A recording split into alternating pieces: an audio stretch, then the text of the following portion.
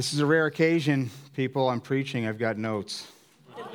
I usually preach without notes, but there's a lot of detail I want to bring out of this story, and I've got 7 pages of notes. So if I get confused up here, yeah. This is my favorite story in the Bible because I identify with this story. The story of Peter's fall and restoration. It's just a beautiful, beautiful story of God's grace. Have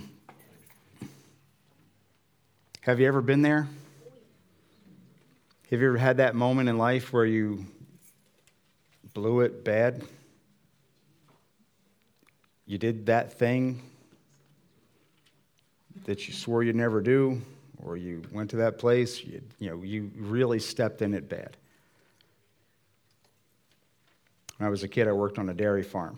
My first day on the dairy farm, we were down below and we were trying to get silage to go up into the silo, and there was this thing that blew the silage up there, and it was rattling around, and there was a big cover on the side. It was just really just shaking loose, and the farmer told me to go in the bottom floor of the barn there and get a roll of twine that was on a shelf, and I'd never been in that part of this barn, and it's where they kept a dairy farm. That's where they kept all the cattle, and you can imagine what they put out.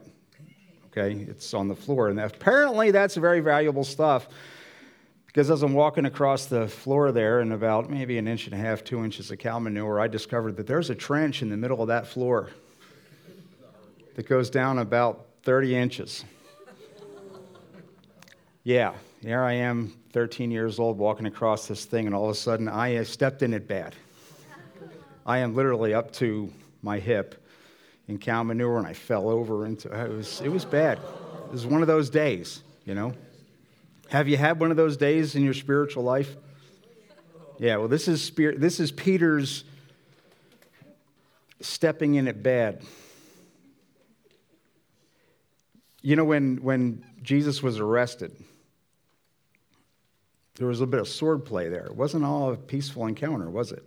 I mean, they came to him with sticks and clubs and swords and lanterns to arrest him in the Garden of Gethsemane, expecting some kind of pushback. Do you think they had reason to expect this? I mean, even Jesus' disciples during his ministry, they were arguing who's going to be the greatest in the kingdom. And they were not picturing this as some far distant event that's going to happen sometime in the distant future. They're talking right here, right now. The disciples believed that Jesus was going to inaugurate his kingdom, the Messianic kingdom, right there. Right then. They had that expectation. And Jesus told them again and again and again, no, I have to suffer. I have to go through. The nation of Israel has rejected me as Messiah. I have to go through this suffering. And they're like, no, you don't get it, Jesus. You just don't get it. We know who you are. We know what you can do. And you're going to bring in your kingdom? So you can imagine with this kind of thought running around what the people who went to arrest Jesus thought was going to happen. That they're thinking this guy thinks he's going to institute the kingdom. There might be a fight, so they come with weapons. They come with all that.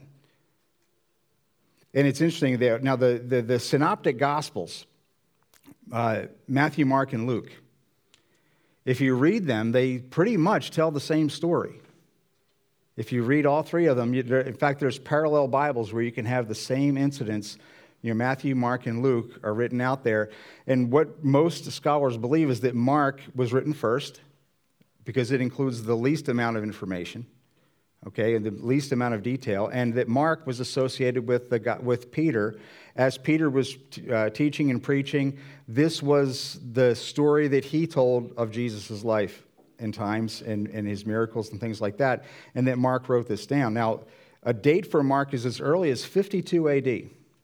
Jesus is crucified, just make the math simple, around 33 A.D. There's some debate about these dates, okay, but around 33 A.D., Jesus was about 33 years old when he was crucified. And Mark is writing about 20 years, the Gospel of Mark is written down about 20 years after that. So we're not talking a large time gap here. 20 years is not a long time. I mean, my son is 21. Yesterday, he was this little guy, right? It goes by quick. But 20 years is not all that long. That's about as old as Daniel here. Now, it's interesting when Mark talks about the sword play in the garden. Mark, you don't have to, I'm going to use a lot of verses from different books here. You don't have to turn to all of them, okay? I will gladly give you the references if you want to check up. I've got 7 pages of note. I can email you this whole list, okay? Mark says, the men seized Jesus and arrested him. Then one of those standing near drew his sword and struck the servant of the high priest, cutting off his ear.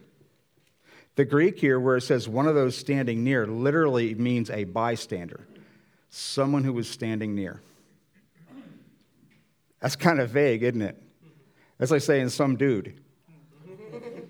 Yeah, Jesus was arresting some dude, just whipped out a sword and chopped off the high priest's servant's ear. One who was standing near. There's some social distance there, okay? And we'll get to the reason for that here in a minute. Now remember, Matthew and Luke both wrote, having had Mark in their possession or had read the book of Mark, the Gospel of Mark, they're using this as an outline and they're expanding on it. Matthew is writing this for a Jewish audience and explaining things to the Jewish audience. Luke is pretty much explaining things to a Gentile audience. And Luke also says that he investigated these things. So he's going around talking to the people that were in the book of Mark and the various people as he encounters them. And he's asking them questions. Explain this. Okay, you were there, And he's writing these extra details down. So you get more information out of Luke sometimes. Matthew 26:51 says, with that, one of Jesus' companions reached for his sword, drew it out, and struck the servant of the high priest, cutting off his ear. Matthew kind of shortens that social distance. It's not a bystander or someone who was there. It's one of Jesus' companions. This guy is associated with Jesus somehow. One of those with Jesus, it says. Okay, this leaves the identity sufficiently vague, but still associates this person with Jesus. Luke 22:49 through 51, when Jesus' followers saw what was going to happen, they said, Lord, should we strike with our swords? And one of them struck the servant of the high priest, cutting off his right ear. So now we have one of Jesus' followers. And you also have this added detail when they see what's coming down. There was a question that was raised, do we fight? And this guy, whoever he was, according to Luke doesn't identify him, didn't wait for the answer. He just goes ahead and acts. Okay, and one of them, who was the most impulsive of the disciples? Do we have any? Is there a clue there, maybe, that this guy didn't even wait for the answer? He just acts. But Jesus answered no more of this, and he touched the man's ear and healed him. That's cool. You know what I mean? Jesus touches the man's ear and heals him. And if you look at it doesn't say he picked up the ear off the floor. All right, I mean, we're going to do some CSI stuff here today and try and figure out this crime scene a little bit. But it's interesting that there's even less social distance in Luke, which is written probably the latest or the farthest away from the event. But he also has that detail of the disciples asking, do we do this? And this person apparently slicing and dicing before he gets an answer, and then Jesus heals the ear. Have you ever seen a head wound? I mean, hopefully you haven't. Hopefully you haven't. If you've ever seen a head wound, they're bleeders. They bleed a lot. The head has a lot of blood supply. Okay, so it's a really kind of scary thing when anyone gets a head wound, and we'll have more on that later. Now the rest of the story. The Gospel of John was written long after these events. The Gospel of John was written very late, and it doesn't follow the same storyline as the Synoptic Gospels, but there are certain things which are recorded in all 4 of the Gospels, and this is one of those stories where John thought it was important enough to include this story. Now, John was part of the very inner circle. He was a close friend of Jesus, right there with Peter. Peter and John, they were very, very close friends, and it's interesting that the Synoptic Gospels don't include the name of the swordsman anywhere. The Synoptic Gospels don't include a couple other things, like the raising of Lazarus. Raising Lazarus from the dead, who was the brother of Mary and Martha, who lived in Bethany. All that information comes from John. the Synoptic Gospels mention Martha and Mary, but they don't mention where they live, and they don't mention their brother. Because there was a plot to kill Lazarus, if you recall, that John talks about. There was a plot to kill Lazarus because he was created quite a stir. And Mary and Martha lived in Bethany, which is only 2 miles away from Jerusalem. It's literally, you walk out of Jerusalem 2 miles and you're in Bethany. Very close by. And the Synoptic Gospels do not record that detail of where Mary and Martha live, so as not to create trouble for them while they are still living. The same reason why they don't record that it was Peter, because John lays it right out here. John 18:10, then Simon Peter, who had a sword, drew it and struck the high priest's servant, cutting off his right ear. A detail Luke also includes. How can John all of a sudden just blow the lid on his brother Peter, his close friend Peter? Well, John's writing after Peter had already been crucified. He's writing after Peter had died. He's writing after Mary and Martha and Lazarus have already gone on to their natural end. And it's okay. It's safe. We can talk about it now. When I was a kid, we were out playing Frisbee one time in the backyard, and we heard this sound coming from the house. And we're like, what is that? It's the smoke alarm. We had just installed the smoke alarm 2 weeks before. We'd never heard it. And we go running in, and the kitchen, there's smoke is like this high in the kitchen. The garbage can is completely in flames. There's a paper towel rack above it, which is starting to burn on a wooden shelf and everything. And we go nuts. I have 2 brothers, so we went in and put that fire out. Aired the house out, my parents come home from work, like, what happened here? We're like, yeah, the kitchen caught on fire. We had no idea how it happened. We're out in the backyard throwing a Frisbee, literally. And it must have been 20 years later, 15, 20 years later, sitting around Thanksgiving dinner, and my mom brought up this story about how the kitchen almost caught on fire. My younger brother, Carl, police officer, says, yeah, that was me. Just tosses that out there. Yeah, that was me. We thought it was a kid down the street that lit his own house on fire. Kind of snuck in and tried to burn our house down too. And, it was Nick Messina. That was the guy who did it, sure. All those years, it was Nick. No, Carl's like, no, it was me. The Frisbee had gotten kind of ragged on the edges, and he got one of those big kitchen matches, and he kind of lit it around burned the edge to soften, smooth it out. And he shook it out, and he said he tossed it in the trash can, and it landed on a piece of paper from like a hoagie wrapper, sandwich wrapper, it was like the oil. And he said when he looked at it, he thought, I should make sure that's out. And then he went out and threw the Frisbee, because that's what you do when you're 12, And yeah, it was me. And that's kind of like what John's doing here. It's like, yeah, that was Peter. Yeah, Peter. Then Simon Peter, who had a sword, drew it and struck the high priest's servant, cutting off his right ear. The servant's name was Malchus. I mean, he's dropping names here. Attacker and victim. Jesus commanded Peter, put your sword away. Shall I not drink the cup the Father has given me? Now, Peter died between AD 64 and 68. John admits here to being an eyewitness to a crime which carries the death penalty. Okay, what Peter did there is no small thing. He cut a man's ear off. Now, he didn't grab the guy and, he's not trying to make a point with violence here. He's trying to kill a man, and we'll get to that in a minute here.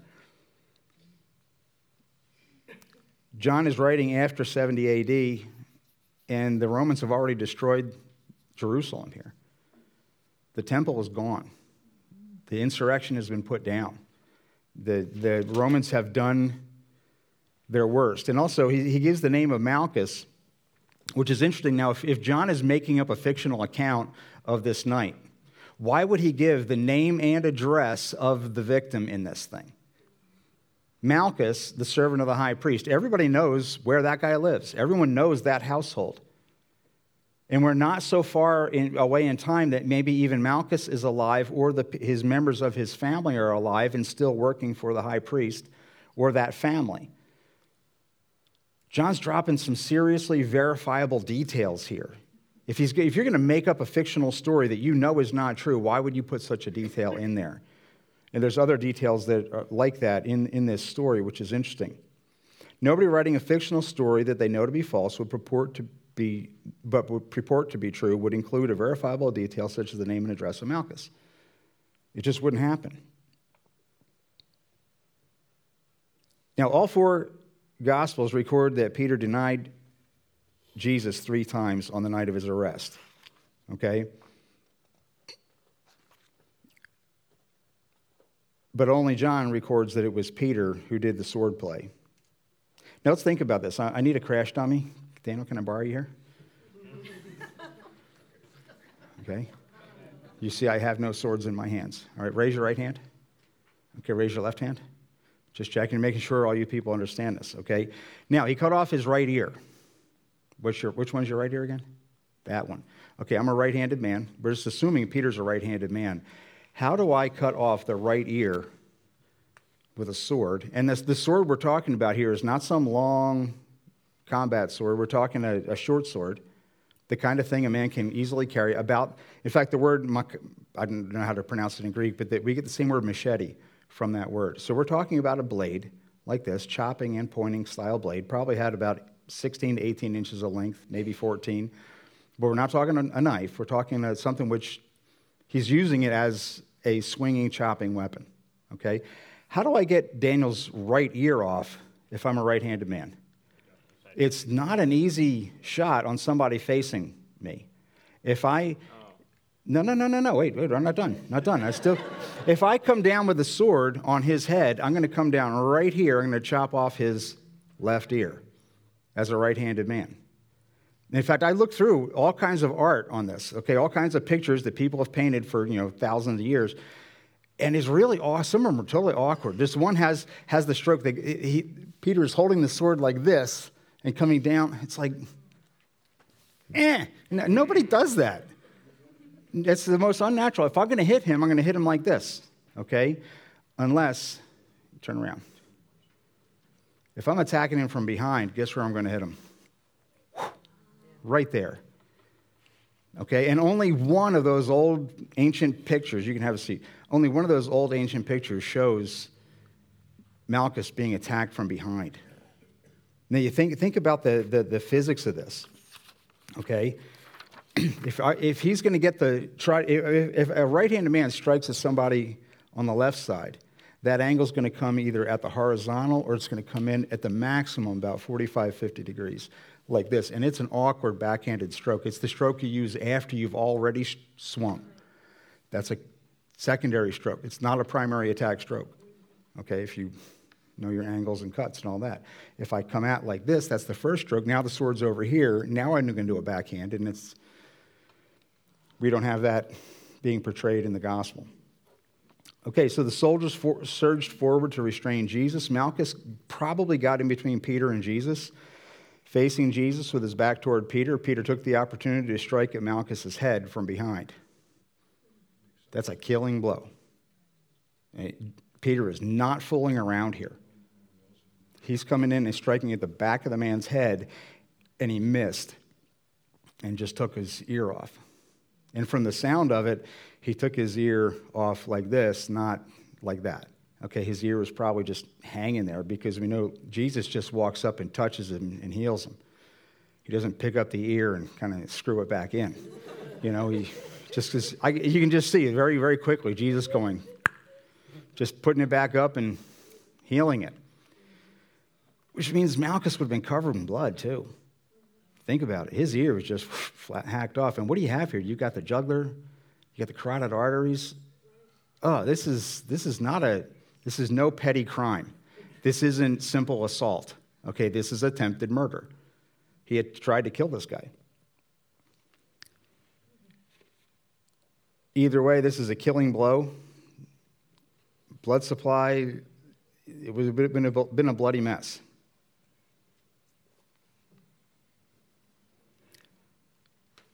John 18.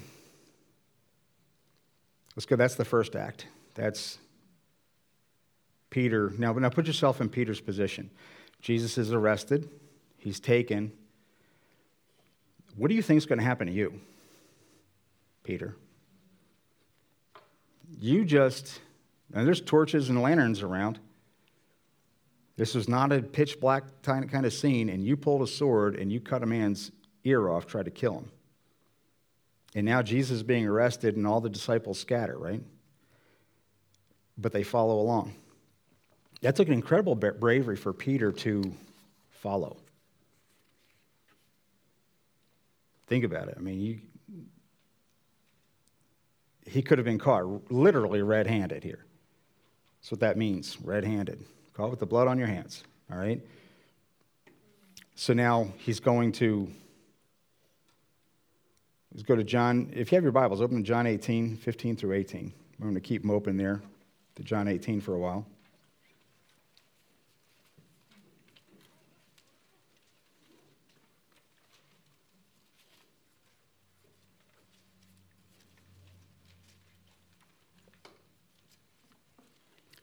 Simon Peter, verse 15, Simon Peter and another disciple, and John always refers to himself that way in this gospel.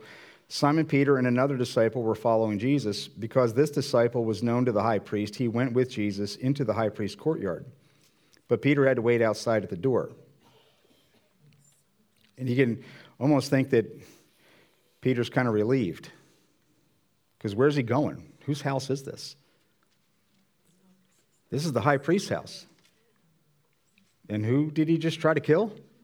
The servant of the high priest. He literally is walking into the house of the man he just tried to murder. Following Jesus, and he knows this is not going good. So Simon Peter and John, they get there, and John knows the high priest or is known to the high priest, and he goes in, and Peter's like, they're like, who are you? So John goes in. Okay, John eventually comes back. The other disciple who was known to the high priest came back, spoke to the servant girl on duty there, and brought Peter in. Now this servant girl is all of a sudden, this is some special guy. Okay, no, he's with me. He stopped. Doesn't say what stopped him, or did he just decide not to go in, or was he stopped there, like, who are you? And John comes back and says, no, he's with me. And Peter goes in. Now Peter's walking into probably the most dangerous place Peter could be at that time. Aren't you one of this man's disciples? You aren't one of this man's disciples too, are you? She asked Peter. He replied, I am not. And immediately John states, it was cold, and the servants of the officials stood around a fire they had made to keep warm. Peter was also standing there with them, warming himself. All the other accounts of this girl's encounter happen at that fire. They all mention that Peter comes in and is standing by the fire. Okay, standing around the fire. There's a bunch of other people there. And if you read all the parallel accounts of it, you can assemble kind of a fuller picture of what was actually going on, what was happening. Imagine a group of people, and this servant girl, Peter walks in, he goes up to the fire, and she comes up and looks at him in the firelight and says, weren't you one of his disciples too? He replied, I'm not.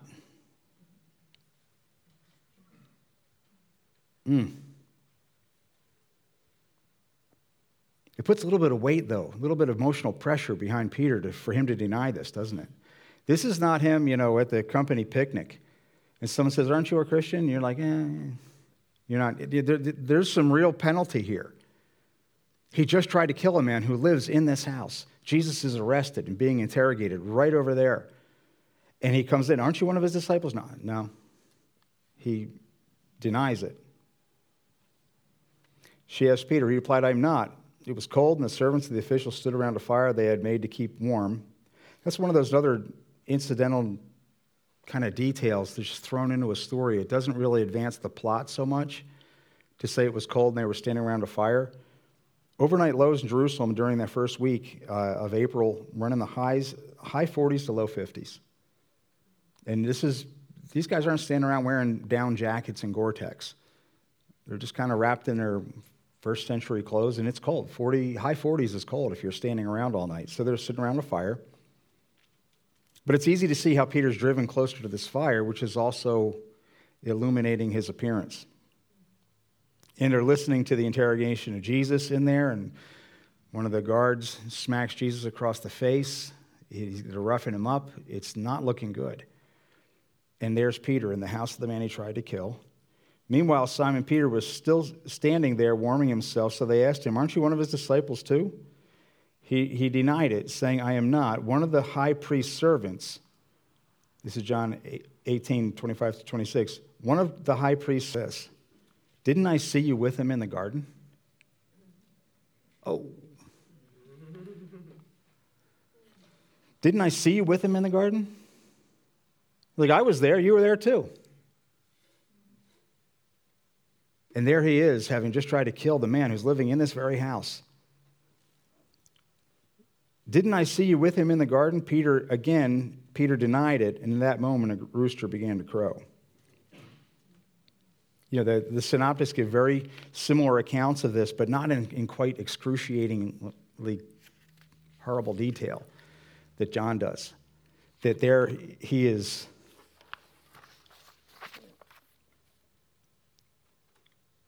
Now, this third denial really ramps up the danger level. Peter's in the home of the man he tried to kill. His life is in danger if he's discovered and apprehended. There would be 4 crosses on that hill, believe me. There's no coming back from what Peter had done. Probably Malchus was there as well. Think about that. Where else would Malchus have gone after he was attacked and healed in the garden? But he would go home. So probably somewhere in this place is Malchus trying to explain what happened to him. And maybe he doesn't even understand it. I mean, the guy who hit him from behind. He's down, he gets up, he's covered with blood. Jesus stops the fight, heals him, and we don't hear about Malchus again. But where else would he have gone other than home with this arrest party? I can imagine Malchus walking in, and I don't know if he was married or what, or can you imagine him walking in and his wife is there? Malchus, what happened to you? I'm okay. Well, clearly not. You're covered in blood. But I'm okay. Look, I'm fine. Just clean it up. Clean it up. Yeah, so whose blood is this? Well, it's mine. Then you're not okay. What happened? We missed it. How do you explain? I don't know. I don't get it either. Somebody hit me, and Jesus healed it. He stopped the fight, and he healed me. And now I'm covered with blood. And I don't have a scratch on me. Well, it must be someone else's blood. No. There was no one else cut there. I didn't cut anybody. It's my blood, but not my wound, There's nothing there. Can you imagine the confusion that would have brought at Jesus' interrogation, his trial there, if they had brought Malchus forward? Malchus, tell us what happened tonight in the garden. Well, we went to arrest him, and somebody behind me tried to kill me, and then Jesus healed. Wait, what? You mean this man we're trying to crucify healed you, stopped the fight, and healed you? Okay, Malchus, this doesn't really fit the narrative. Can you go change your shirt at least if we're going to bring you forward, Malchus isn't interrogated. He's not brought forward. He's not.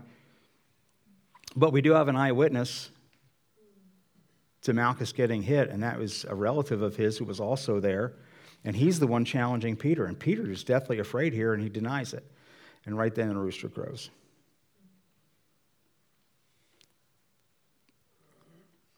This is hard.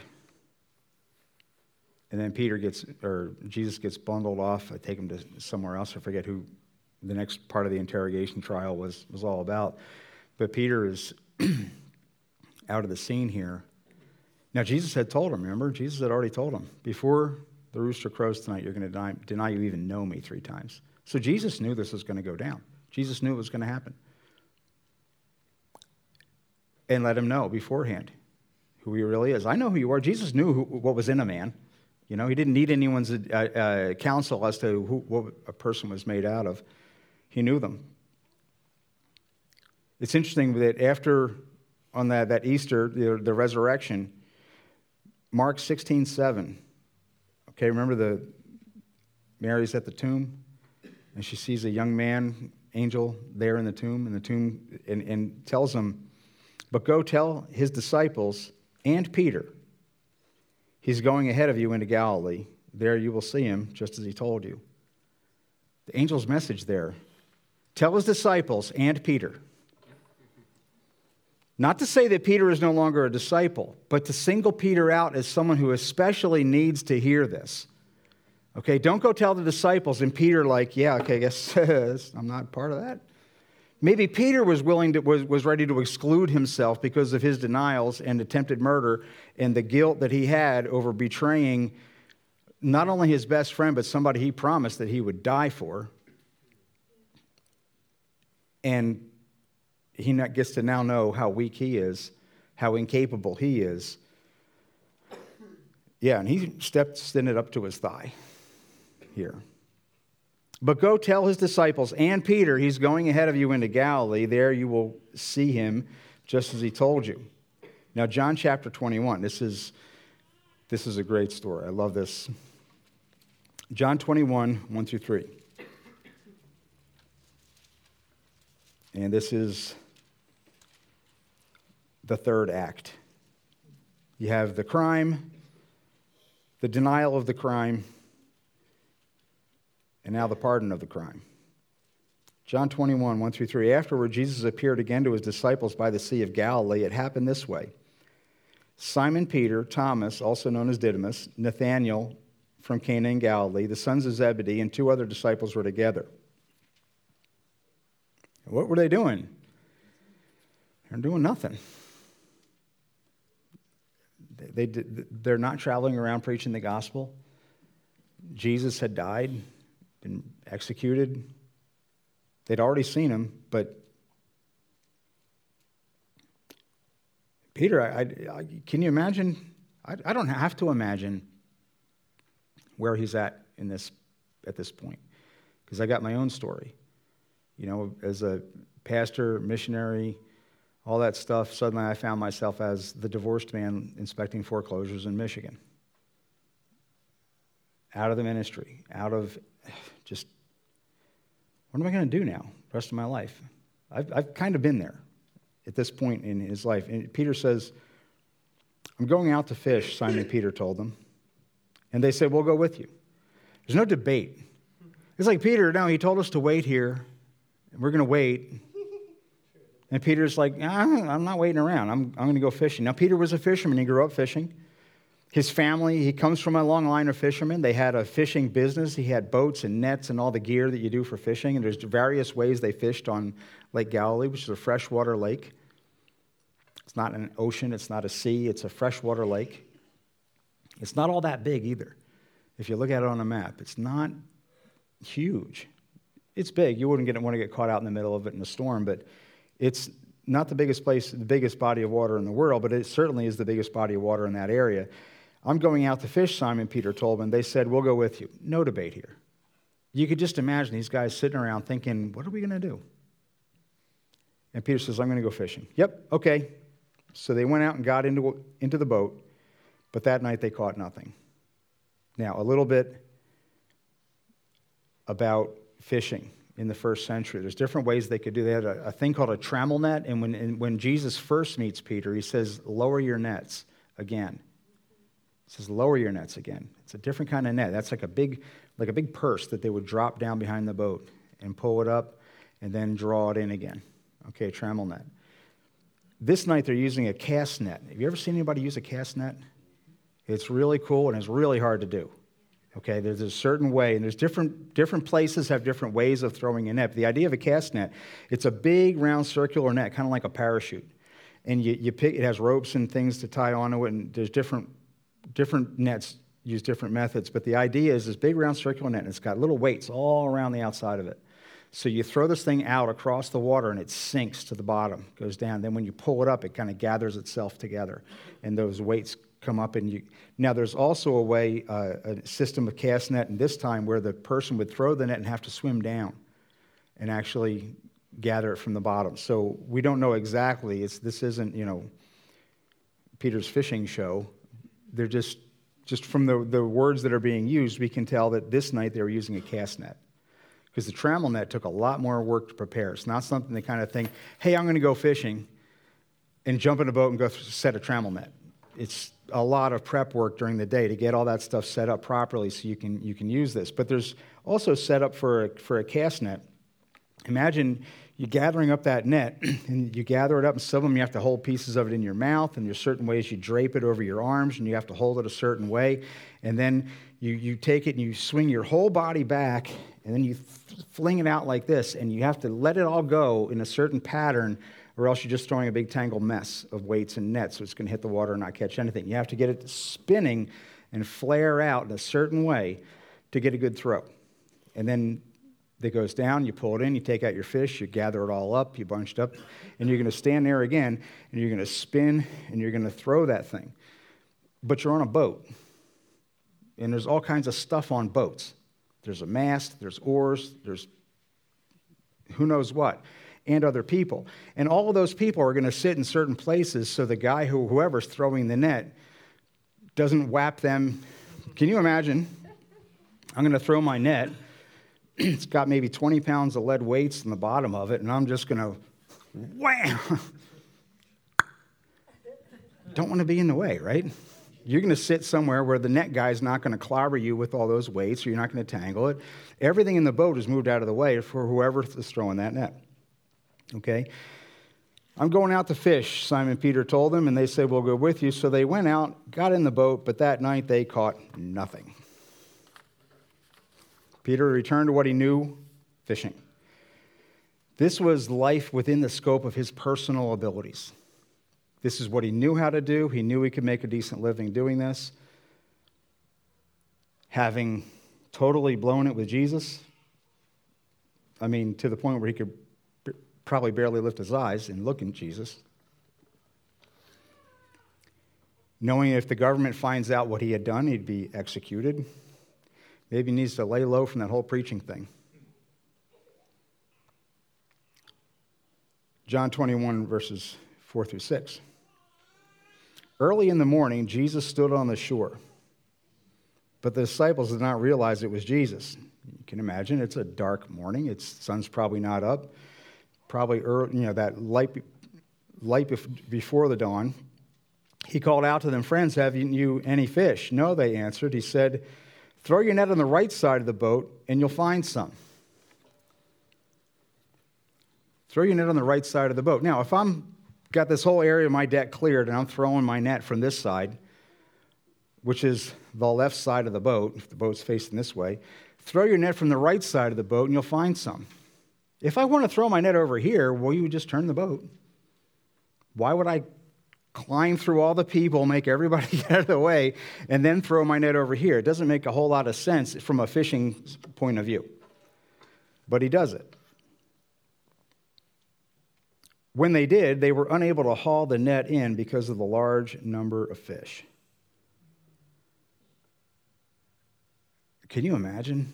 I mean, cast netters, they throw and they throw and they throw. And the idea is to cast it on a school of fish. And not all the fish in Lake Galilee actually school. There's several different kinds of fish. They had a fish called a binny, which is about this big, a very large fish. Looks sort of like a catfish. That was the fish that when Jesus tells them to go throw your line in and catch a fish, then whatever you find in its mouth, take and pay the tax.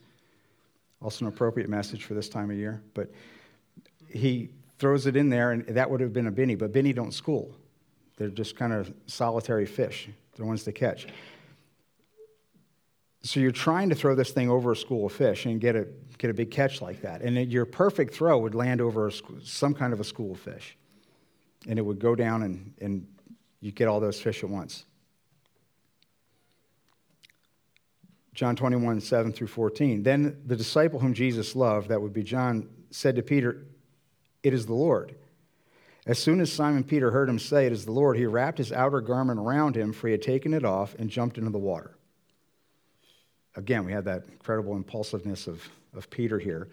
Now, why is he stripped down? Some say it's because he was diving in the water to get those nets, but the fact that they were able to pull it up with a fish would suggest otherwise, okay? Probably it's just because he's been throwing a net, and he doesn't want to get tangled in all those clothes and stuff, so he was kind of stripped down to his Speedo, I guess, and has to wrap up, and then he dives in the water fully clothed, which is kind of counterintuitive as well, okay? He just wants to get there. The other disciples followed in the boat, towing the net full of fish, for they were not far from shore, about 100 yards. When they landed, they saw a fire of burning coals there with fish on it and some bread. Isn't this the coolest scene? I mean, I've sat around a lot of campfires, cooked a lot of fish over campfires and this kind of thing, and I don't know, I just identify with this moment, that they get there and there's Jesus on the beach cooking them breakfast. Got a fire going. Peter climbing out of the water, sopping wet. His outer garment, he just swam to shore with his clothes on. You know, this is He's dripping wet head to toe. Other guys are dragging this net full of fish, which they can barely move. Jesus said to them, verse 10, "Bring some of the fish you just caught." So Simon Peter climbed back into the boat and dragged the net ashore. It was full of large fish, 153. But even so, with so many fish, the net was not torn. All kinds of people have tried to come up with a significance for this 153 fish. What does it mean, 153 fish? And you can tell all these Bible scholar guys have never been fishing. It's just obvious, It's like some of you guys never caught a bunch of fish, and it shows. 153 fish. And the net didn't even break. They're professional fishermen. These guys do this for a living. This is a lifetime haul. They've caught a lot of fish before. Oh, remember that time we pulled it up and there was like 25? Now, what kind of fish are we talking about? Most likely the mushed, I don't know how to pronounce it in Arabic, but the Tilapia Galilea. You've had tilapia at your frozen tilapia? Yeah, they live in Lake Galilee. And there's a species of them that grows to about 4.5 to 5 pounds, the large one, when they max out, 4.5 to 5 pounds. Can you imagine 153, most likely, because it's one of the only fish other than sardines that school in the lake. You have the tilapia, which will school, and you have these little sardines. When the little boy they had the fish in the loaves, they were probably Kinneret sardines, which are the Lake Galilee sardines, which are maybe 6-7 inches long at max. Then they catch those with a whole different net. But you couldn't, you're not going to throw over a school of them and get enough to break your net. We're talking, if those fish weighed about 4.5 to 5 pounds, we're talking about 700 to 750 pounds of fish in that net. That's why they're surprised it didn't break. And that's why they counted these fish. They're like 153 large fish. They're just like, ka-ching, because that's money to them. That's what they do for a living. This is striking it rich for them. But even with so many, who are you? They knew it was the Lord. Jesus came, took the bread and gave it to them and did the same with the fish. This was now the third time Jesus appeared to his disciples after he was raised from the dead. So there's Peter, again, sitting by the fireside, face illuminated by the fire, sitting there with Jesus. They're eating fish, large fish, eating bread, that moment of fellowship. And it doesn't record any conversation there other than when Jesus kind of breaks the silence on that. There's not a whole lot of small talk. There's no record of any small talk or any previous discussion. John 21, verse 15 and verse 17. When they had finished eating, Jesus said to Simon Peter, "Simon, son of John, do you love me more than these?"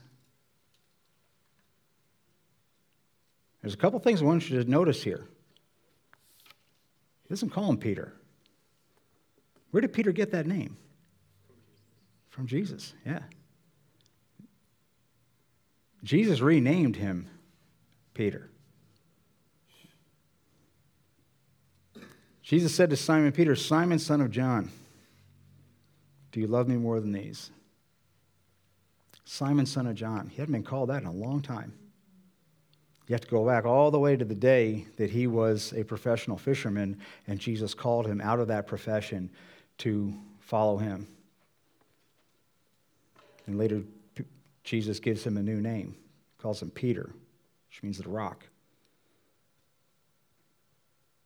Simon, son of John. He had grown up all of his life as a fisherman.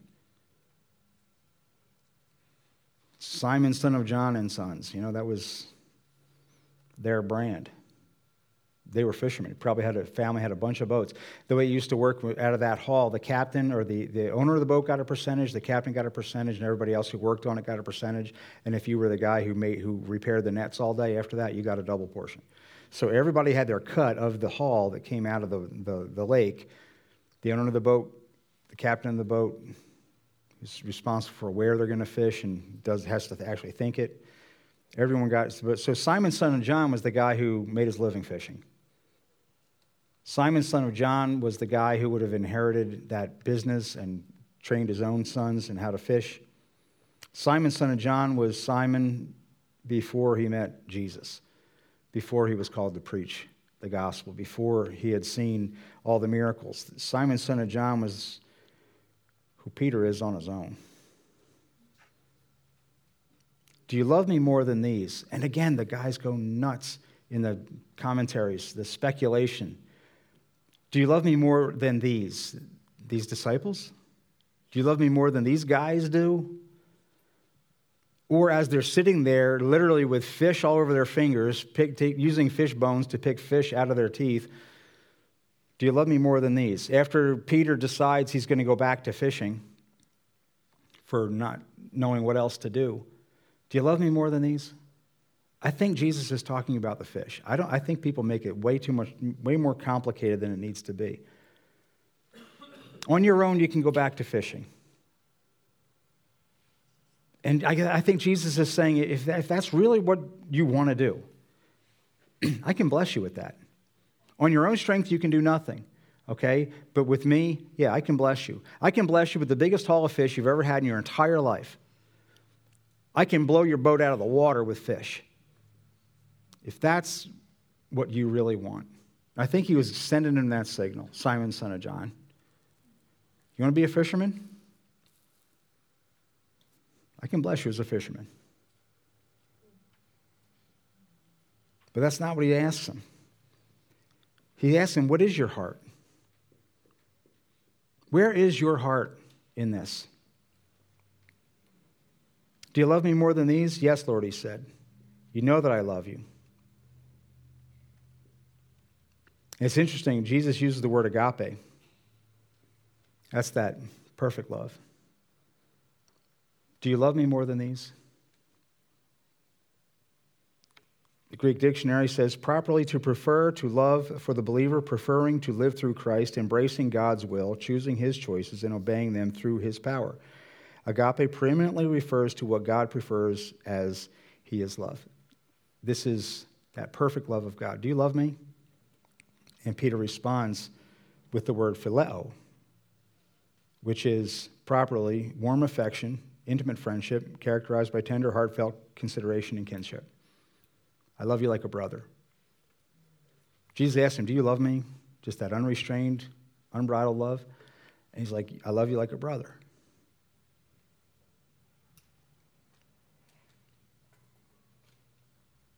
Verse 16, again, Jesus said, Simon, son of John, do you love me? He answered, yes, Lord, you know that I love you. Oh, Jesus said the first time, you know that I love you. He said, feed my lambs. Which do you prefer, Peter, fish or lamb? What's on the menu for the rest of your life? You're going to catch fish? You're going to feed my lambs? What's it going to be? That's why I also think he was talking about the fish there. Feed my lambs. Don't catch fish. Feed my lambs. The second time, again, Jesus says, Simon, son of John, do you love me? Again, agape. He answered, phileo. Yes, Lord, you know that I love you. Jesus said, take care of my sheep. And there he uses the word for shepherd. Lead my sheep. Take care of my sheep. You be the shepherd. Feed my lambs. Guide my sheep. He's restoring him to a place of leadership. The third time, verse 17, he said to him, Simon, son of God, do you love me? And here Jesus uses that word phileo. He drops the agape. He kind of lowers the bar. He's like, do you love me? It's all right, folks. Simon, son of John, do you love me? And there he's used that phileo. It's like, okay, is that where you're at? Is that the best we can do? Peter was hurt because Jesus asked him the third time, do you love me? I think Peter now is getting it. He denied him 3 times, and now Jesus is asking him to tell me you love me. Tell me you love me. Tell me you love me. And then redirects his career after each one. He said, Lord, you know all things. You know that I love you. And you can hear that his voice is like choked up here. He's fighting to maintain his composure. Jesus said, feed my sheep. Have you been there? Have you screwed up? Where are you in the story in terms of how you've messed up in your life? Are you at that point where you just messed up, you just blew it bad, and now it's like, I can't even look him in the face. How could I ever be in his service again? I was driving down the road one time, highway in Pennsylvania, one of those long trips, and I'm listening to the radio, and there's this guy preaching, an old guy. And you could tell this man was humbled. Something had happened in his life that he was humble, and he's talking, and he's bringing out some really deep points from Scripture, and you can tell it's coming from a place in him where at some point in his life he had been cut off at the knees. And he had learned the mercy and the grace of God. Just this old guy preaching. And I'm listening thinking, who is this guy? You know, and he's just really, really good. You know who he was at the end? It was Jimmy Swaggart. Remember him? Famous televangelist and all that, Jimmy Swaggart. And he blew it bad in his ministry. I guess the Lord restored him at some point. And there he was. And man, you could hear it. You could tell. This guy was none of that pompous, arrogant showman. He was a man who had been humbled thoroughly. And I'm learning from this guy. And that was him. That was Jimmy Swaggart. You know, God is going to take Peter and he's going to pour out his power into Peter's life. He's going to pour down power and he's going to preach. And like 3,000 people are going to get saved, you know, here in a little bit. And all this stuff. And he couldn't do that to that arrogant man who swore that he would die for you and all that. Peter had to learn about himself in all this. Peter had to be struck with his own weakness. He had to confront who he actually is apart from Christ. And he does that in the garden. He tries to kill Malchus, and now he's literally red-handed, bloody, guilty, goes to the guy's house, and now they're confronting him. Didn't I see you there? No, it wasn't me. It wasn't me. I can't face it even.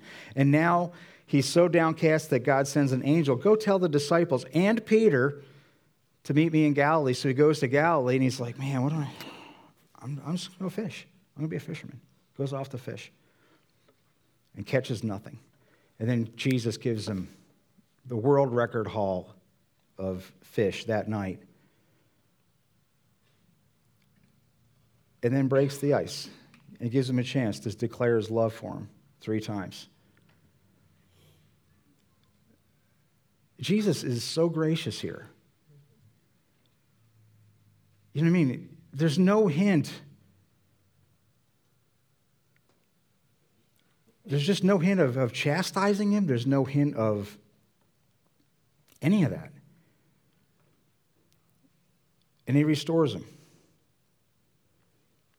Jesus knew Peter's heart. What will you have, fish or lamb?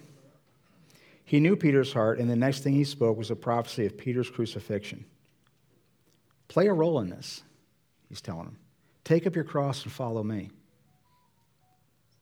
Go forward into this with your heart and your hands wide open. Hold on to nothing of your former life. Do you love him more than these? Are you willing to hold the things of this world with a light hand and cling to him for all you're worth?